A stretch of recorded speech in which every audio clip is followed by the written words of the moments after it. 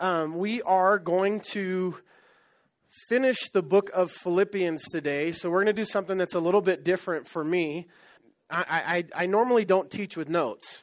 And today I have lots of notes. So bear with me, like 7 pages. And normally I just have like 7 words written next to the margin of my Bible. And then I just hope the Holy Spirit shows up and reminds me of what I was thinking as I was going through the passages. But today's a little bit different. So we're going to, if you have your Bibles, open them up to Philippians. And as we talked about last week, we're going to, we just finished a chapter by chapter, verse by verse study through the book of Philippians.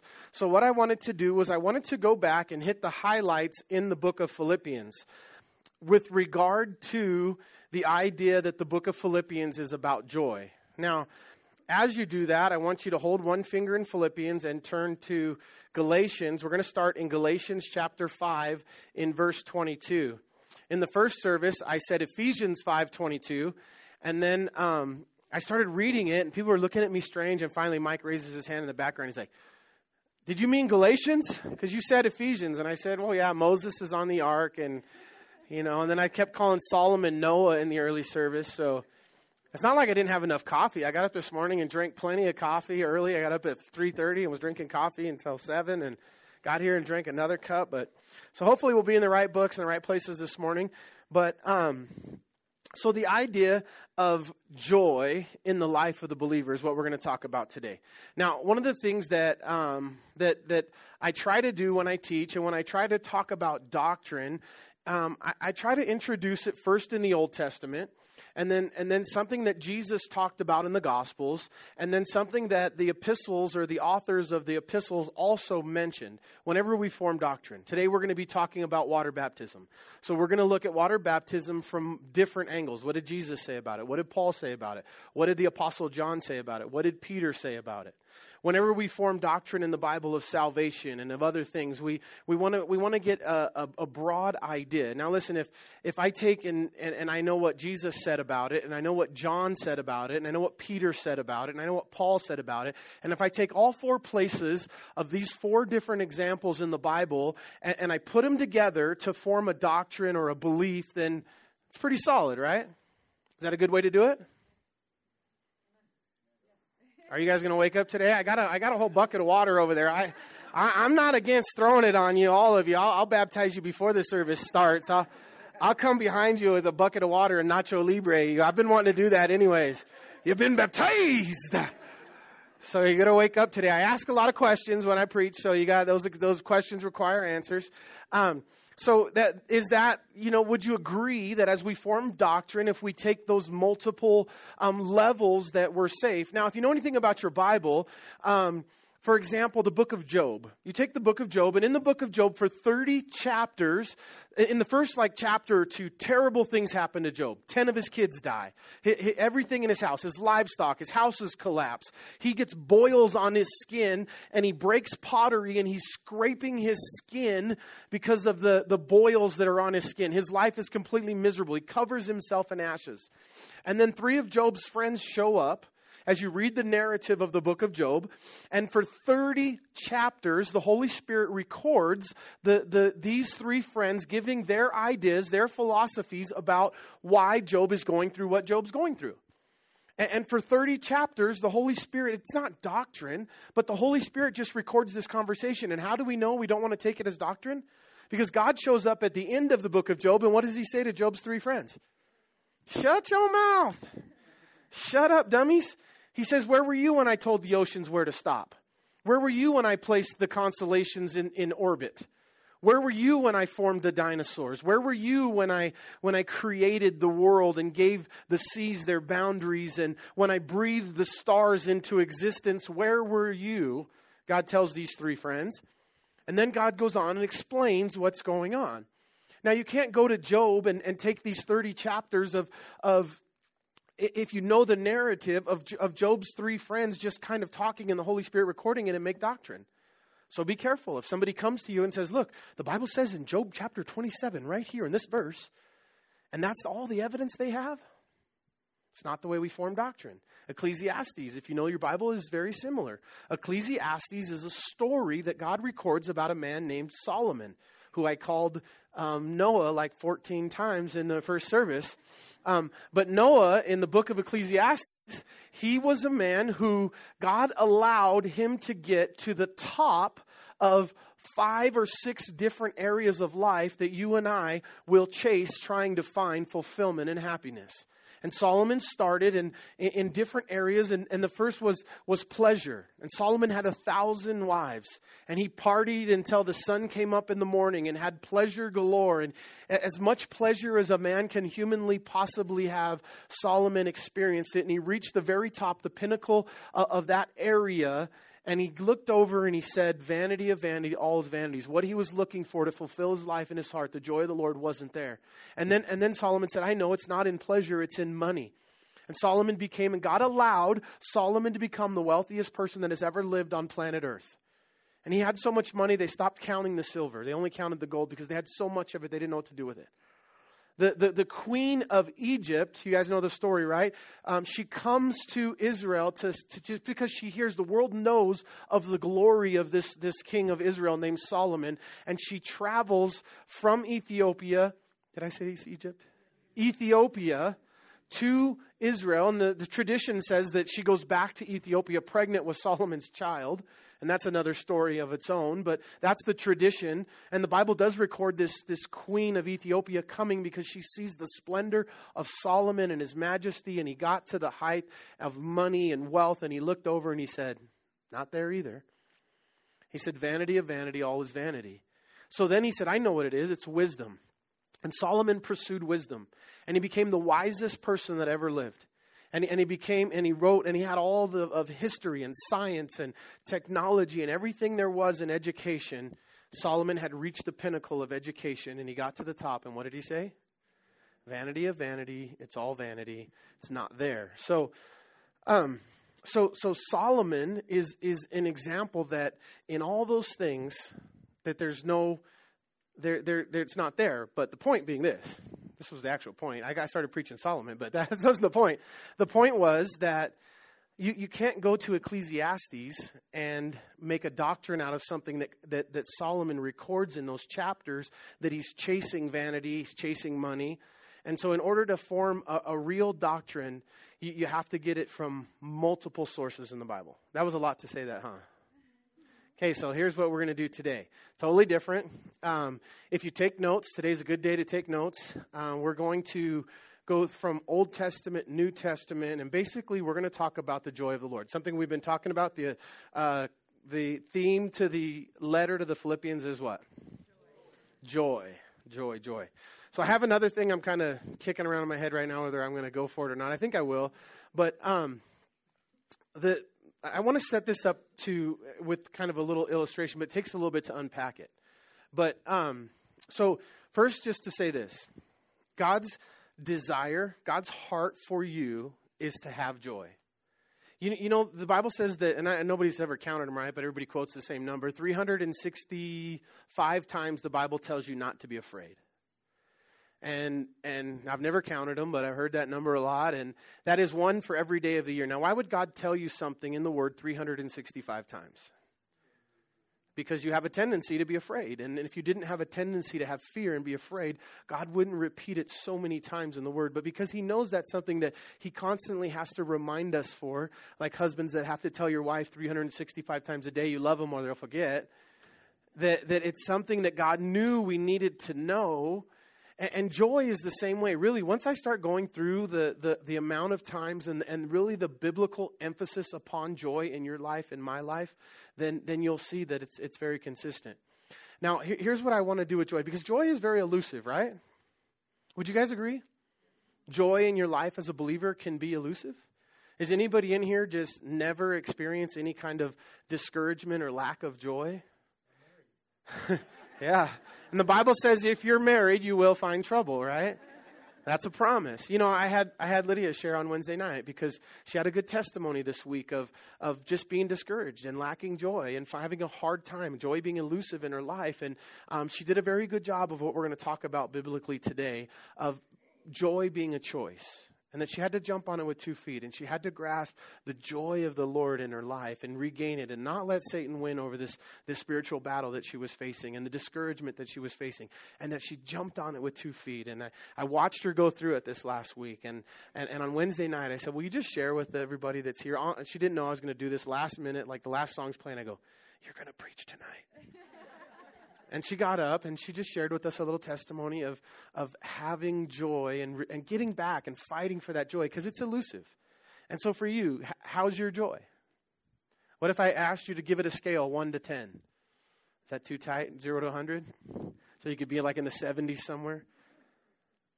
How is our joy as believers? Does it lack? Are you on the low part of the scale?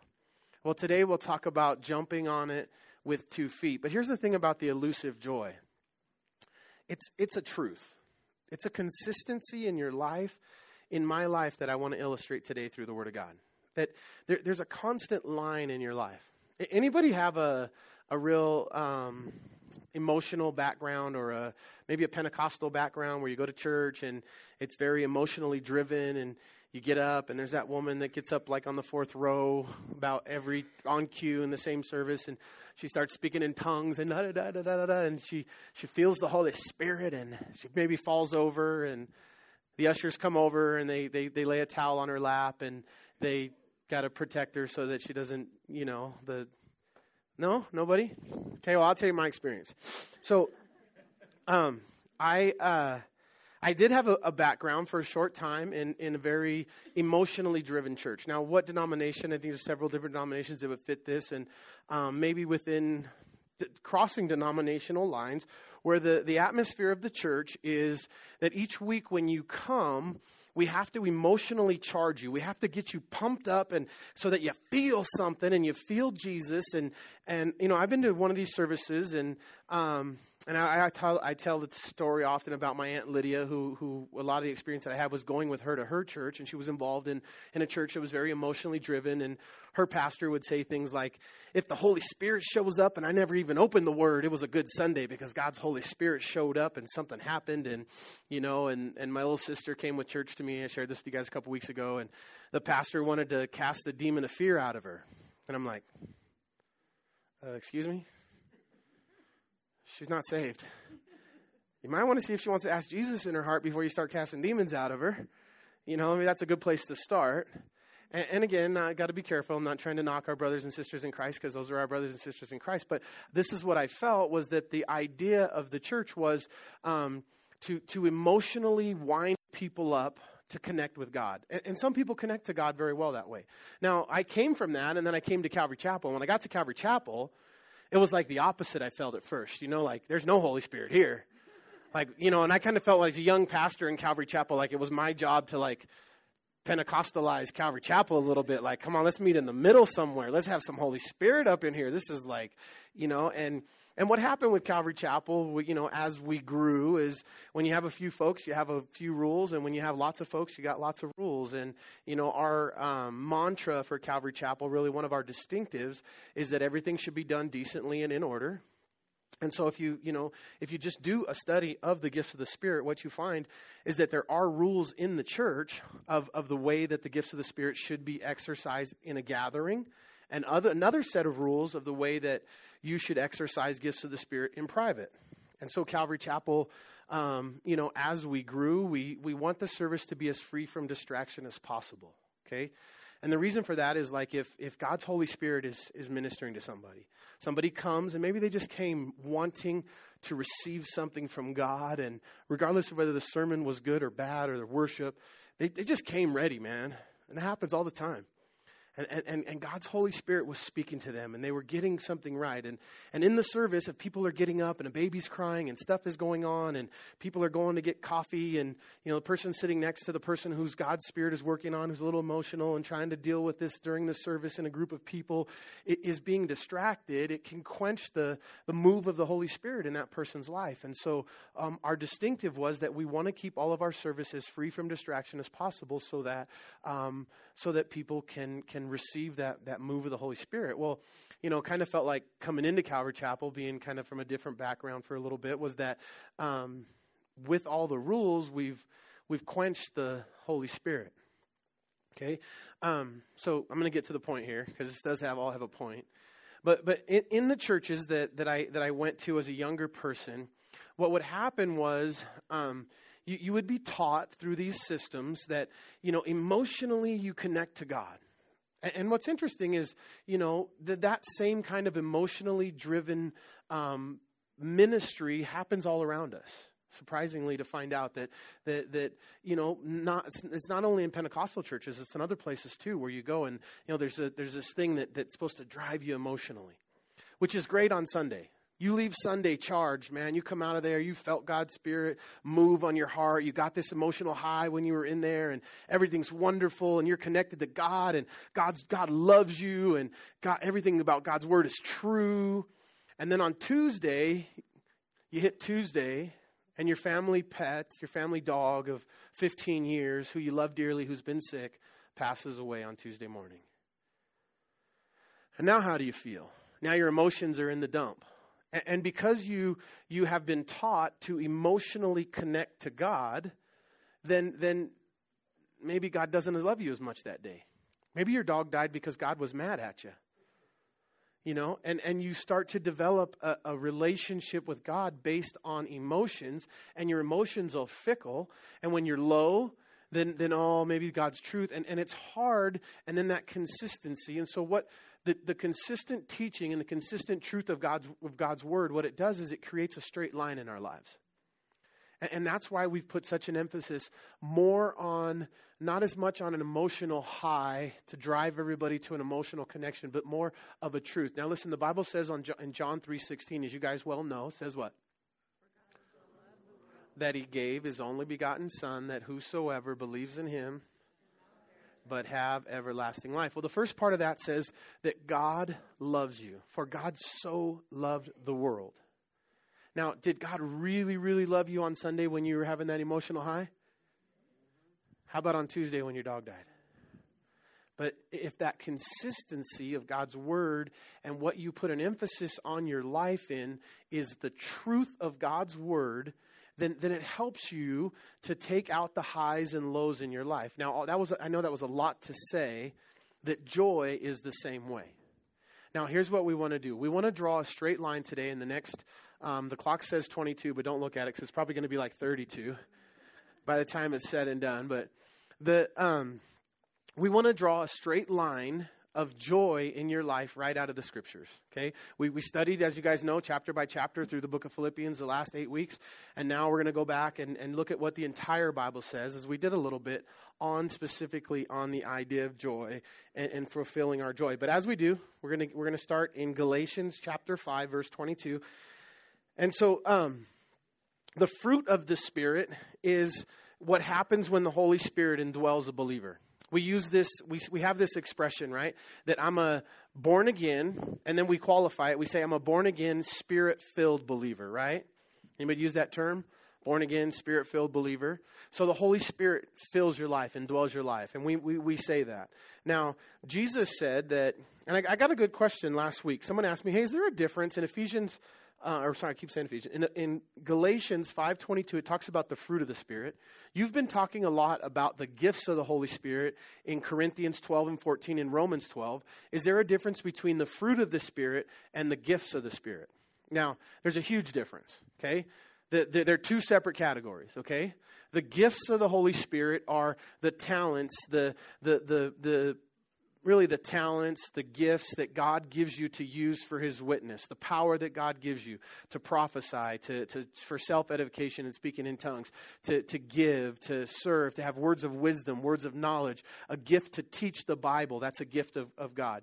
The fruit of the Spirit, and the gifts vary. Every believer gets different gifts, and that's what God said. So don't trip that everybody doesn't have your gift and you don't have everybody's gift. And if their gift is different than yours, bless God. That's the way it's supposed to work. We all have different gifts. Use your gift to bless the body of Christ, okay? The fruit of the Spirit is for every believer. The fruit of the Spirit should in all of them be manifested in every believer that is filled with God's Holy Spirit.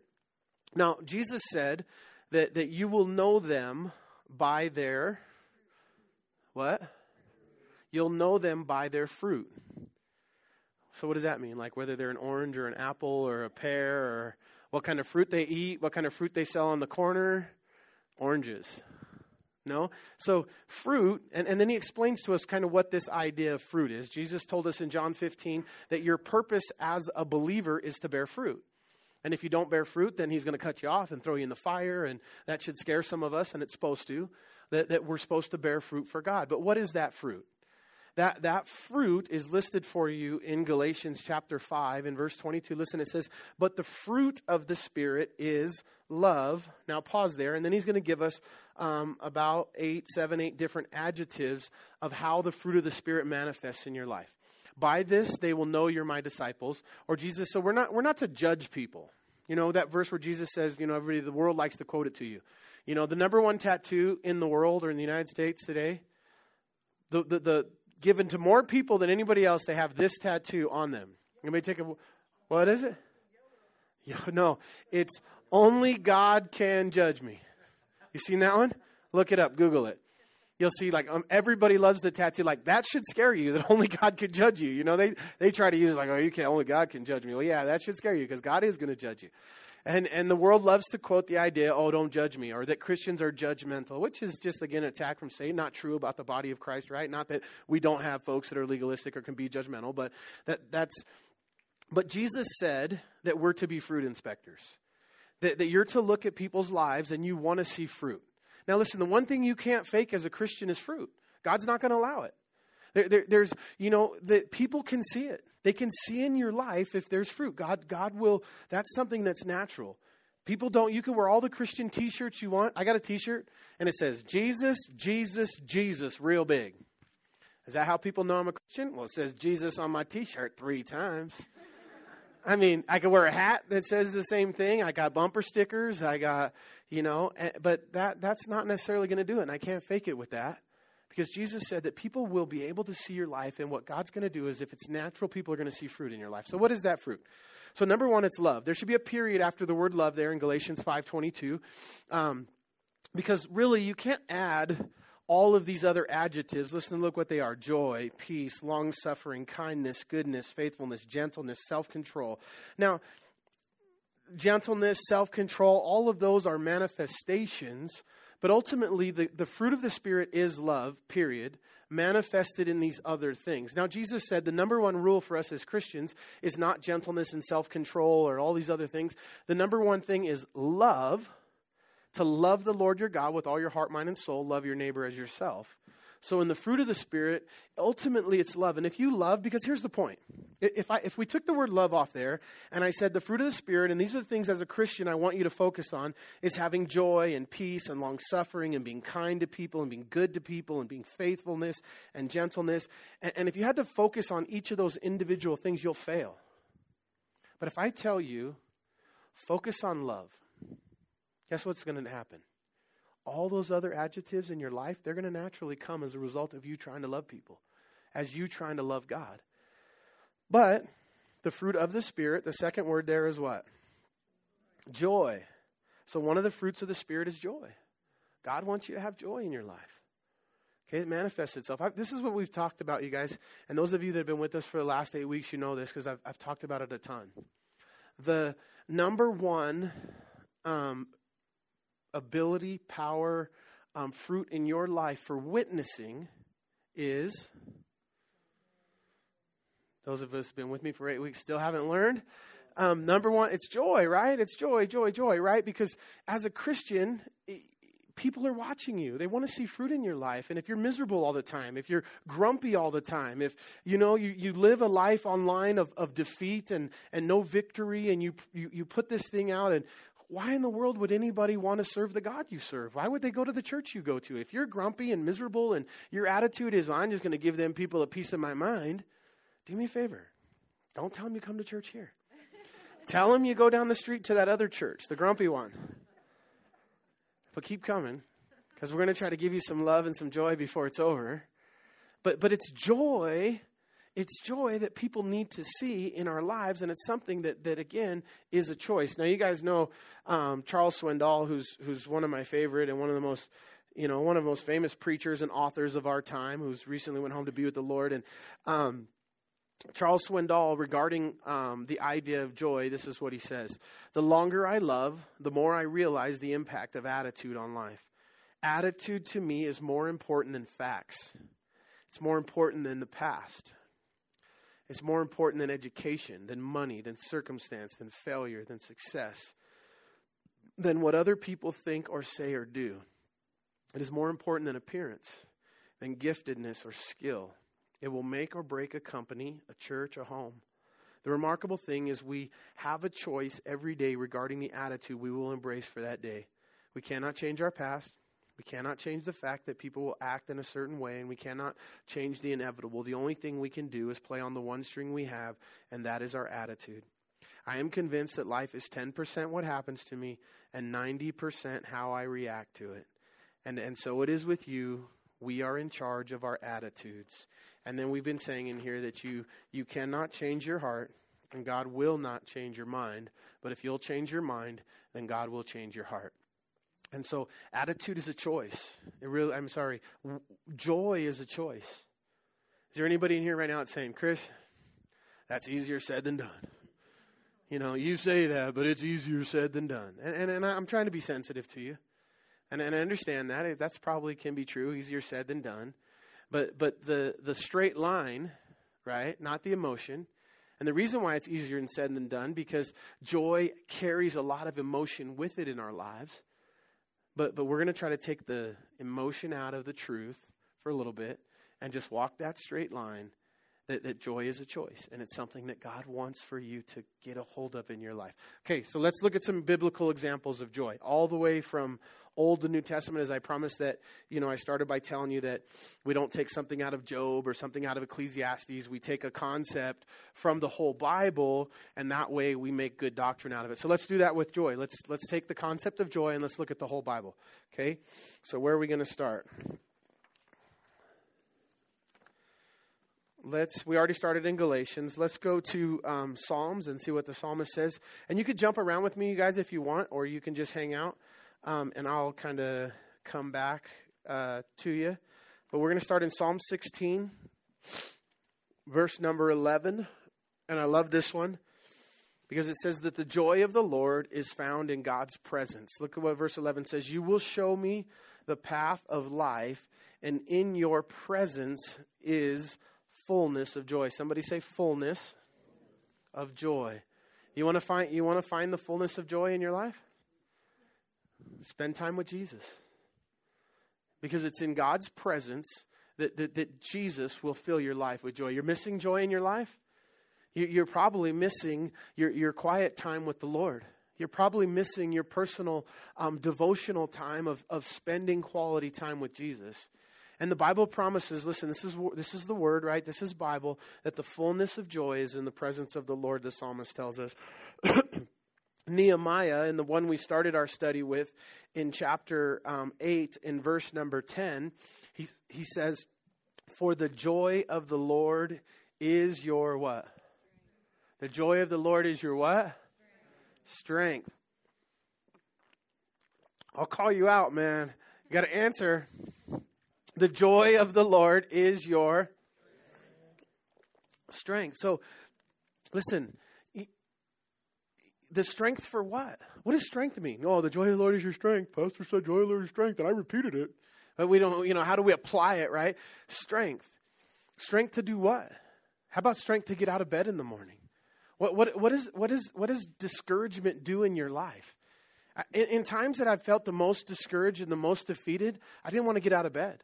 I didn't want to do anything for the Lord. I didn't want to move on. I didn't want to be a witness. I didn't want to, be around people. I wanted to be alone. I had no strength.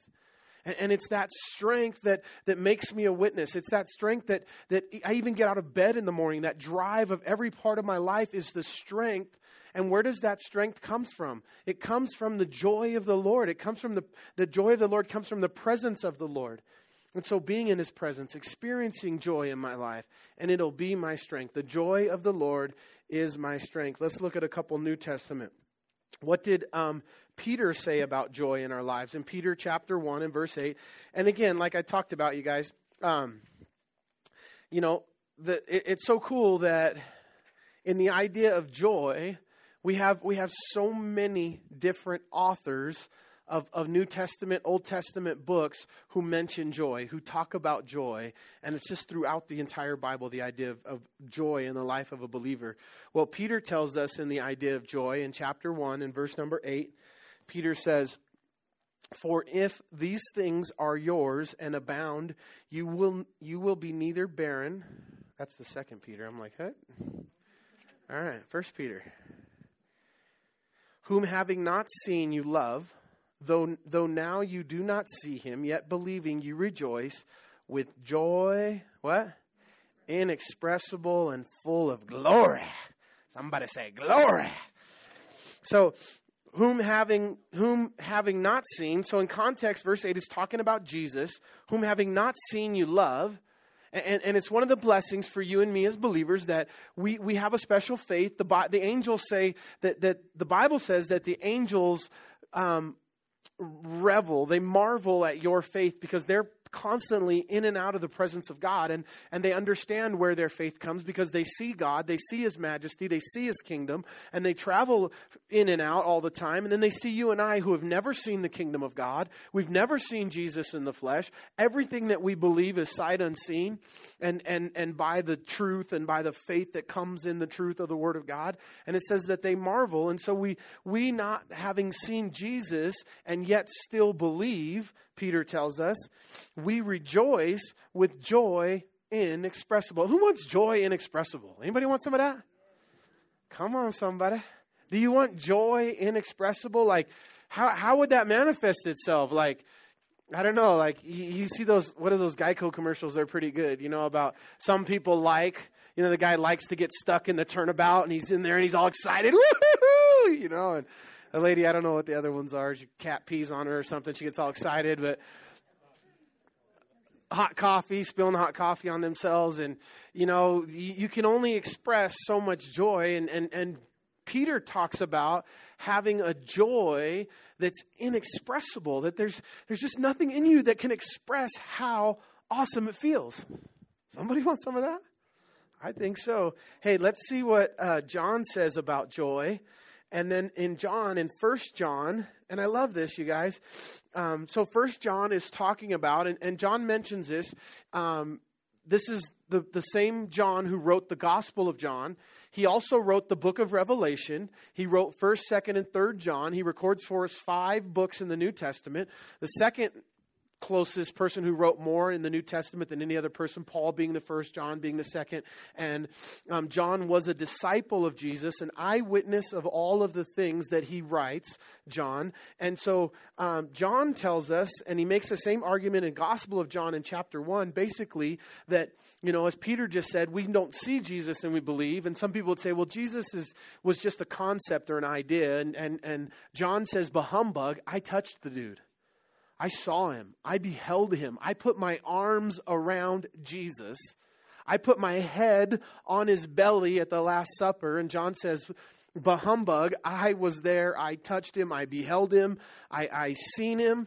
And so John, kind of in that vein here in 1 John chapter 1 and verse 3 says, that which we have seen and heard, talking about Jesus, we declare to you, that you also may have fellowship with us. And truly our fellowship is with the Father and with His Son, Jesus Christ. And so among this room, you guys, we have lots of different walks of life. We have lots of different folks with different backgrounds and different opinions and different political views. But yet the one common denominator, and why do we fellowship, and what really brings us together is love of the Father and the love of Jesus Christ. And the fellowship that we have is truly with the Father and with His Son, Jesus Christ. It's what brings us together. It's who we are as Christ followers, as Christians. And then he says in verse 4, and these things we write to you that your joy may be full. You know what's cool about that statement from Grandpa John here? Is that he wasn't always Grandpa John. But I call him Grandpa John because by the time he wrote Revelation, he was Grandpa John. But Grandpa John here, and 1 John, he was Grandpa John by here too, it was late in his life. That's a statement he got from Jesus. That's something that he heard Jesus say, that your joy may be full. I was so impacted going through the Gospel of John this last time we taught it here on a Sunday morning. It was in 2013, so it's been a little bit. It's been a couple years now. But in the last 72 hours of Jesus' life, check this for yourself. Go, starting in the Gospel of John in 13, like chapter 13 to 21 of the Gospel of John, records about a 72 hour period of Jesus' life. And in those last hours, knowing what he was going to face, like 5 or 6 times, Jesus mentions your joy and was really concerned with your joy and my joy. He to the disciples at the time of his death, in his crunch time message at the very end of his life, he said to them multiple times that my joy may be in you and your joy may be in me and that your joy may be full and that you would have joy. And he was so concerned with the concept of joy, of all the things that at the end of Jesus' last moments with the disciples that he really wanted to make sure they got, one of the central themes was that they had joy. Amen? All right. That's one more. Let's look at Paul. And we get Paul multiple places, right? That Paul wrote Philippians. But let's look at one other example of Paul in a different place on the idea. Let's look at Romans chapter 15. And this is one of the big ones. This is one of the big joy verses or hope verses. Ben Corson, who was here a couple weeks ago, or not weeks ago, months ago now, this was the verse that he travels the United States. He travels the world sharing on this verse, chapter 15, verse 13. It's his life verse. It's the message that God gave him. Coincidentally, Ben is in Utah again today. He's teaching at a Calvary Chapel in Lehi today. So excited for Ben. I talked to him, and he was coming in late last night, and he's leaving right after church today. So just a quick trip for him. But he's in Utah right now preaching this verse. And it says in Romans chapter 15 and verse 13, now may the God of hope fill you with all and peace in believing that you may abound in hope by the power of the Holy Spirit. Now may the God of hope fill you with all joy. And so Paul's encouragement to you and I was that the God of hope would fill you with all bitterness. That he would just make you those Christians who have to have the perfect doctrine so that your faces look like you're sucking on lemons all the time. That your main thing that God wants to fill you with is truth and intellectualism so that when you have an argument, you can be right. Is that what God wanted for you? You know, sometimes you can be right and dead wrong, right? Sometimes you can win an argument and lose a soul. Because interestingly enough, the number one call of the Bible is not to have good doctrine or perfect doctrine. And we make a pretty, maybe too much. We pride ourselves here at Calvary Chapel that we have good doctrine and we want to have good doctrine and that we try to walk the word out in a straight line. But that's not really, that's important, but that's not the most important thing. Jesus said the most important thing was love that manifests in joy. And before that the God of hope would fill you with all joy. And it's God's desire for you to have joy. Now, hopefully we've made enough of a case because it's time to get to Philippians. Now I got 2 minutes left and we're finally at Philippians. But enough of a case that God's desire for you is to have joy. And again, that joy is a choice. And so regardless how you feel, that there's a straight line of truth from the Word of God, that God's intention for you is to experience joy. Okay? So I'm going to do, as we talked about, as really kind of was the intention today, was to do the conclusion to the book of the Philippians. The next series, just so you guys know, if you turn the page from Philippians, or you probably don't have to turn your page, it says Colossians there. That's where we're going to go next. We're going to, in the next couple of weeks, do our Christmas series and go through the Christmas message. And then probably about the start of the new year, the next study is in Colossians. And then I think we go to Matthew after that. I think we're going to do the Gospel of Matthew after Colossians, but that's where we're headed. So listen, Philippians chapter 1. I'm going to try to speed this up a little bit and just, I got lots of notes left, but I was telling Lydia, the first week that we did Philippians, I took a week in the beginning. I'm taking a week here in the end to do a conclusion. I took a week in the beginning to do a introduction to Philippians, and I made it all about joy, and that the book of Philippians, the theme is joy, and all of the different commentaries that wrote on the book of Philippians that you read, that you get out there, they all have something to do with joy in the title. And then as we got into the chapter by chapter, verse by verse, I remember telling Lydia about, some way through it, like, wasn't I supposed to be telling them about joy? Weren't we supposed to be teaching about joy? It seems like I've been weeks now going through chapter by chapter and just hasn't been a ton of joy.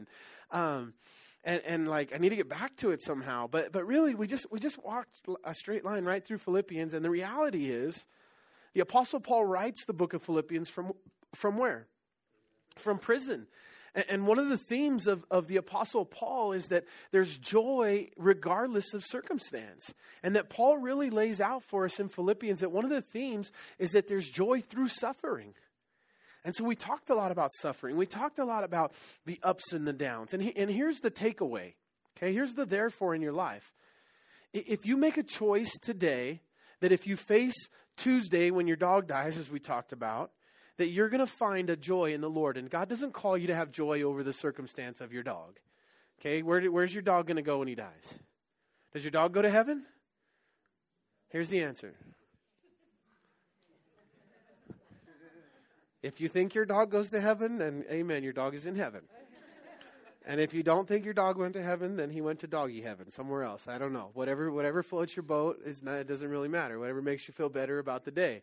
Really, nonetheless, I think God cares one way or the other. But the joy that is consistent regardless of what kind of day you're having, and that you make a choice today. Okay, everybody make a choice. Okay? That whatever you face tomorrow, that no matter what, no matter when, no matter where, no matter why, that you will trust in the Lord. And that you will have joy in the Lord. And that's one of the themes of the book of Philippians as we go through it, is that, as you face tomorrow, it's going to help you tomorrow to decide today that joy is a choice and you're going to have the joy of the Lord. Let's look at a couple of the key verses as we kind of wind down, as we start to point the plane down and start heading down. We're not quite landing yet. Landing gear's not out yet, but we're pointing down. It says, so let's look at chapter 1. I'm just going to highlight them and bounce around a little bit as we go through a couple of the key verses to the book of Philippians.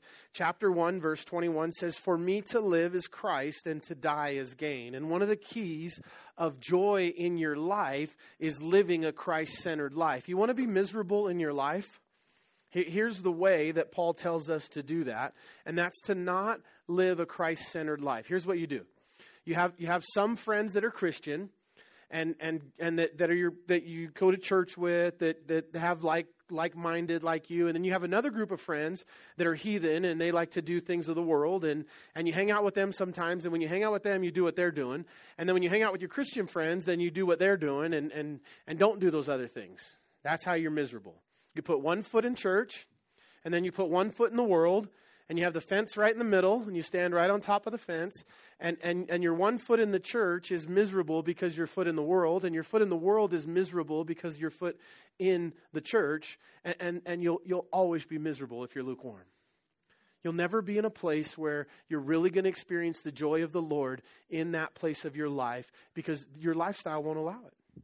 And that's what Paul says, for me to live is Christ, and to die is gain. And so there's this concept that Paul starts with in one of the key verses that you're all in, that you're playing poker and you shove them all the time. You're all in Jesus, you're all in. And then let's look at chapter 3 and verse 7, another concept along the same lines. And Paul says, "But what things were gain to me, these I have counted rubbish," or loss for Christ. Lost for Christ, yet indeed I also count all things lost for the excellency of the knowledge of Jesus Christ, for whom I have suffered the loss of all things, and count them as dung or rubbish, that I may gain Christ. And so the second kind of key verse there is just, again, it's that all-in idea. It's the idea that all the things in life that I've accomplished that I think are important, I'll count them all rubbish for the excellency of the knowledge of Christ. And in that, there's the joy of the Lord. And then Paul tells us very plainly, as we went over, and we're going to do again today, so get ready. In chapter 4, in verse 4, Paul says, "Rejoice in the Lord always." And again, I say rejoice. You ready? Rejoice in the Lord always. And again, I say rejoice. One more time. Rejoice in the Lord always. And again, I say rejoice. I often remind us that what's important, and one of the key concepts of Philippians is this idea of in the Lord. Rejoice where? in the Lord, right? So if we're rejoicing in the Lord, then we're not rejoicing in our circumstances. We're not rejoicing in our highs and our lows. We're not rejoicing in the fact that we jumped really high in church on Sunday or that we ran really low on Tuesday when something bad happened. But our rejoicing is in the Lord. You know, I like it that Paul says in Philippians, he uses that term in the Lord a lot of times. That's good. That's good grammar, huh? That's good preaching right there. A lot of times. He uses that in the Lord a lot of times. But what he also does is he says in Christ Jesus, and I love that, same thing, in the Lord, in Christ. And just that reminder that we're in Christ, that it's in Jesus, it's in the presence of God, and the rejoicing comes from the Lord. And then Paul tells us after, again, verse 4 of chapter 4, rejoice in the Lord always. And again, I say rejoice. It's a commandment. It's in the Greek, it's a commandment. It's a commandment. It's an imperative of a commandment that he's just telling you do it. You don't have to feel like it. You don't have to want to do it. You just have to do it. Just get up. Remember what God told Joshua in Joshua chapter 7? Joshua just got beat up by Ai. 36 of his men died. He falls on his face and he starts whining. Oh, Lord, we should have stayed on the other side of the Jordan. God says, get up. Twice. Go read it. I ain't kidding. Just like that, too. God said, get up. I know it. I could hear the intonation when I read the Bible. I don't know if you guys can, but the Lord, I can. And the Lord said to him, get up. And sometimes I think the Lord maybe says, rejoice in the Lord always. And again, I say rejoice. It's a little bit of that kind of, I think, just commandment, just practical. Like I've told you, I've given it to you as a command. Do it. Step up. And then another key right after that in verse 6 and 7 from the book, it says, be anxious for nothing, but in everything by prayer and supplication with thanksgiving, let your requests be made known to God. Listen. And then God's going to give you one of the biggest blessings, one of the biggest supernatural miracles that he promises in the New Testament. And that is a peace that surpasses all understanding. A certain peace that people will look at your life and go, I can't believe what you're going through. And that you feel good about it. Or that you can have joy. Or that you're happy. Where did it come from? And you say, well, I have no idea. It surpasses understanding. I don't even know myself. You're right. I think I should feel terrible, but I don't. I have a joy that surpasses understanding. And then what do people say to you? I want some of that. How can I get that? Because I don't feel that way. But again, the idea of anxiety and of worry that God says, be anxious for nothing. And what is his solution in the Philippians to find that joy and that peace that surpasses understanding? He says, basically through prayer, let your requests be made known to God. With thanksgiving and let your supplication be made known to God. And then the peace of God will guard your heart and mind in Christ Jesus. And so rather than be anxious, rather than be worried, we take it to the Father in prayer and we just lay it out. Because supplication means a request. It means basically tell him what's going on. And so we get that promise of joy. And then again, we have this one that we love to quote, 4:13, one of the last key verses of Philippians. And he says, I can do all things through Christ who strengthens me. And then again, you can have the joy of the Lord, but it comes in Christ, comes from the Lord, comes from God who strengthens you. And then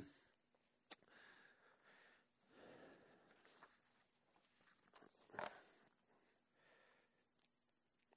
trying to decide which ones of these to skip so we can finish. But Christ, the Christian life, rejoicing in spite of suffering. We talked about that.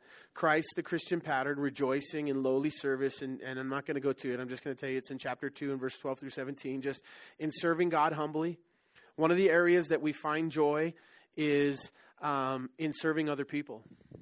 And if you constantly have your eyes on yourself, and you're constantly thinking about yourself, worried about your own problems, focused on your own problems, and you expect the people in your life to also be focused on you and your problems and help you, you're going to be miserable forever.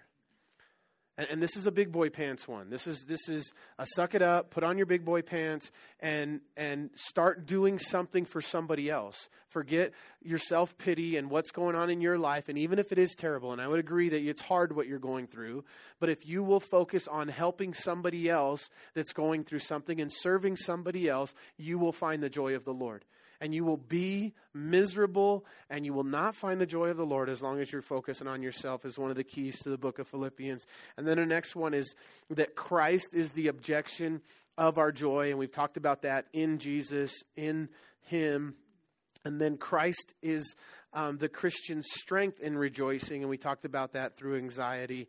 And so really, I believe the book of Philippians, and we will wrap up here with this, you guys, that it reaches its pinnacle in chapter 2 and verse 15. And as we spent this last 8 weeks, I think the most powerful part of what we went through together in Philippians is a Christian doctrine that we find in chapter 2 about Jesus emptying himself. Do you guys remember what the Greek word that we taught you was?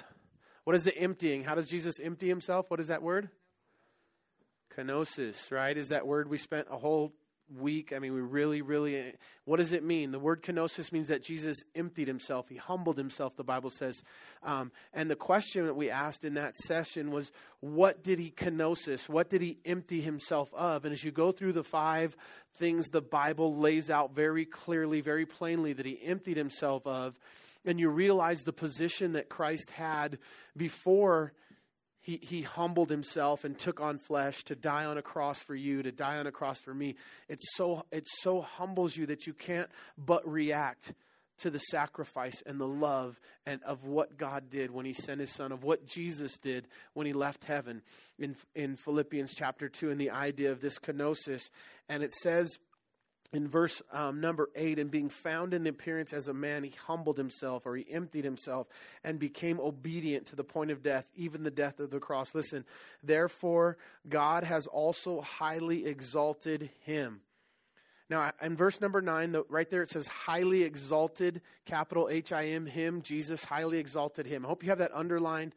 I hope you have that highlighted in your Bible, that God has highly exalted Jesus. You know what the critics say of us, you guys? Do you know what the critics say of our brand of church, our brand of Christianity?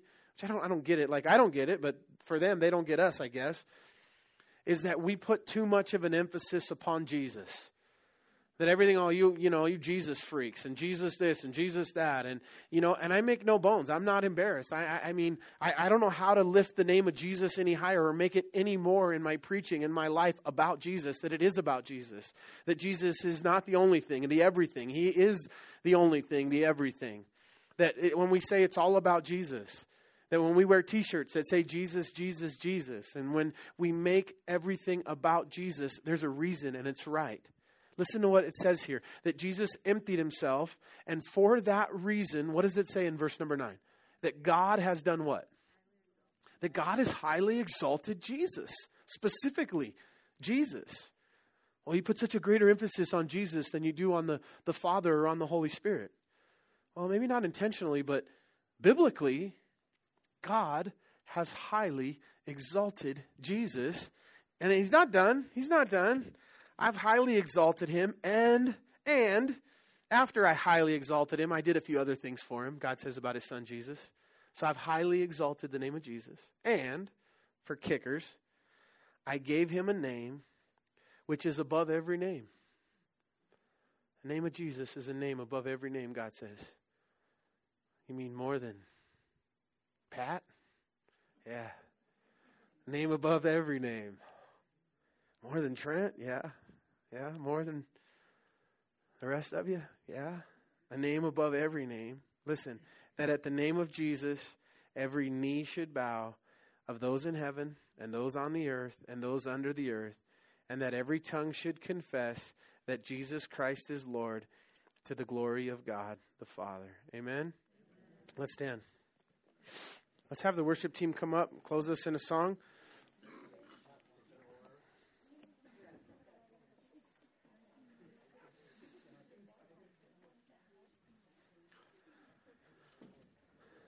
Amen, amen. So, hey, we would like to pray for you. And as we sing our last song, we want to encourage you that at the name of Jesus, God's given him a name above every name, and that at the name of Jesus, that every knee should bow and every tongue should confess to the glory of God. That's a verse of salvation, and that talks about that if you believe in the Lord Jesus and you confess with your mouth and you bend your knee today, that there's salvation. And when it says that every knee will bow and every tongue will confess, that means that someday in eternity, some folks will breathe their last, and for the first time in their life, they will bend their knee and they will confess with their tongue that Jesus is Lord when they see him and when they see the reality of what's true. But at that point, it won't be unto salvation. It'll be unto condemnation as for the first time they confess. And there's two class of people. There's a class of people that Philippians 2:9 today, and there's a class of people that won't Philippians 2:9 until after they die. And for those that wait until after they die, it'll be too late. But for those of you today, you have a choice to bend your knee today and confess with your mouth that Jesus is the Lord unto the glory of God and unto the own salvation, and to have joy in the fact that your name is written in the Lamb's Book of Life. And so we want to give everybody an opportunity to make sure that they know that they know that they know that they're saved. I'm going to ask you to close your eyes, please. Bow your heads just for the privacy of each person in here. And if you're in here today and you want to ask Jesus in your heart as your Lord and Savior, I just want you to raise your hand up. You can raise it up and put it back down. If you want to get right, if you're not sure if you're a Christian and you want to get saved or ask Jesus in your heart for the first time, you want to confess, maybe you are a believer. And you just want to today get right with the Lord and repent. And maybe you walk with the Lord and you've been walking at a distance, and today you want to reconnect or recommit your life to the Lord. I want to give you that opportunity today. I want to pray for you. So just raise your hand up and put it back down. Amen, amen, amen. Amen, amen, amen. Amen. Let's pray together. Dear Lord Jesus, please come into my heart. Be my Lord and Savior. I believe that you died on a cross and rose again the third day. I confess with my mouth the Lord Jesus, and I believe in my heart. Fill me with your Holy Spirit. Forgive me of my sins. In Jesus' name. And everyone said, amen.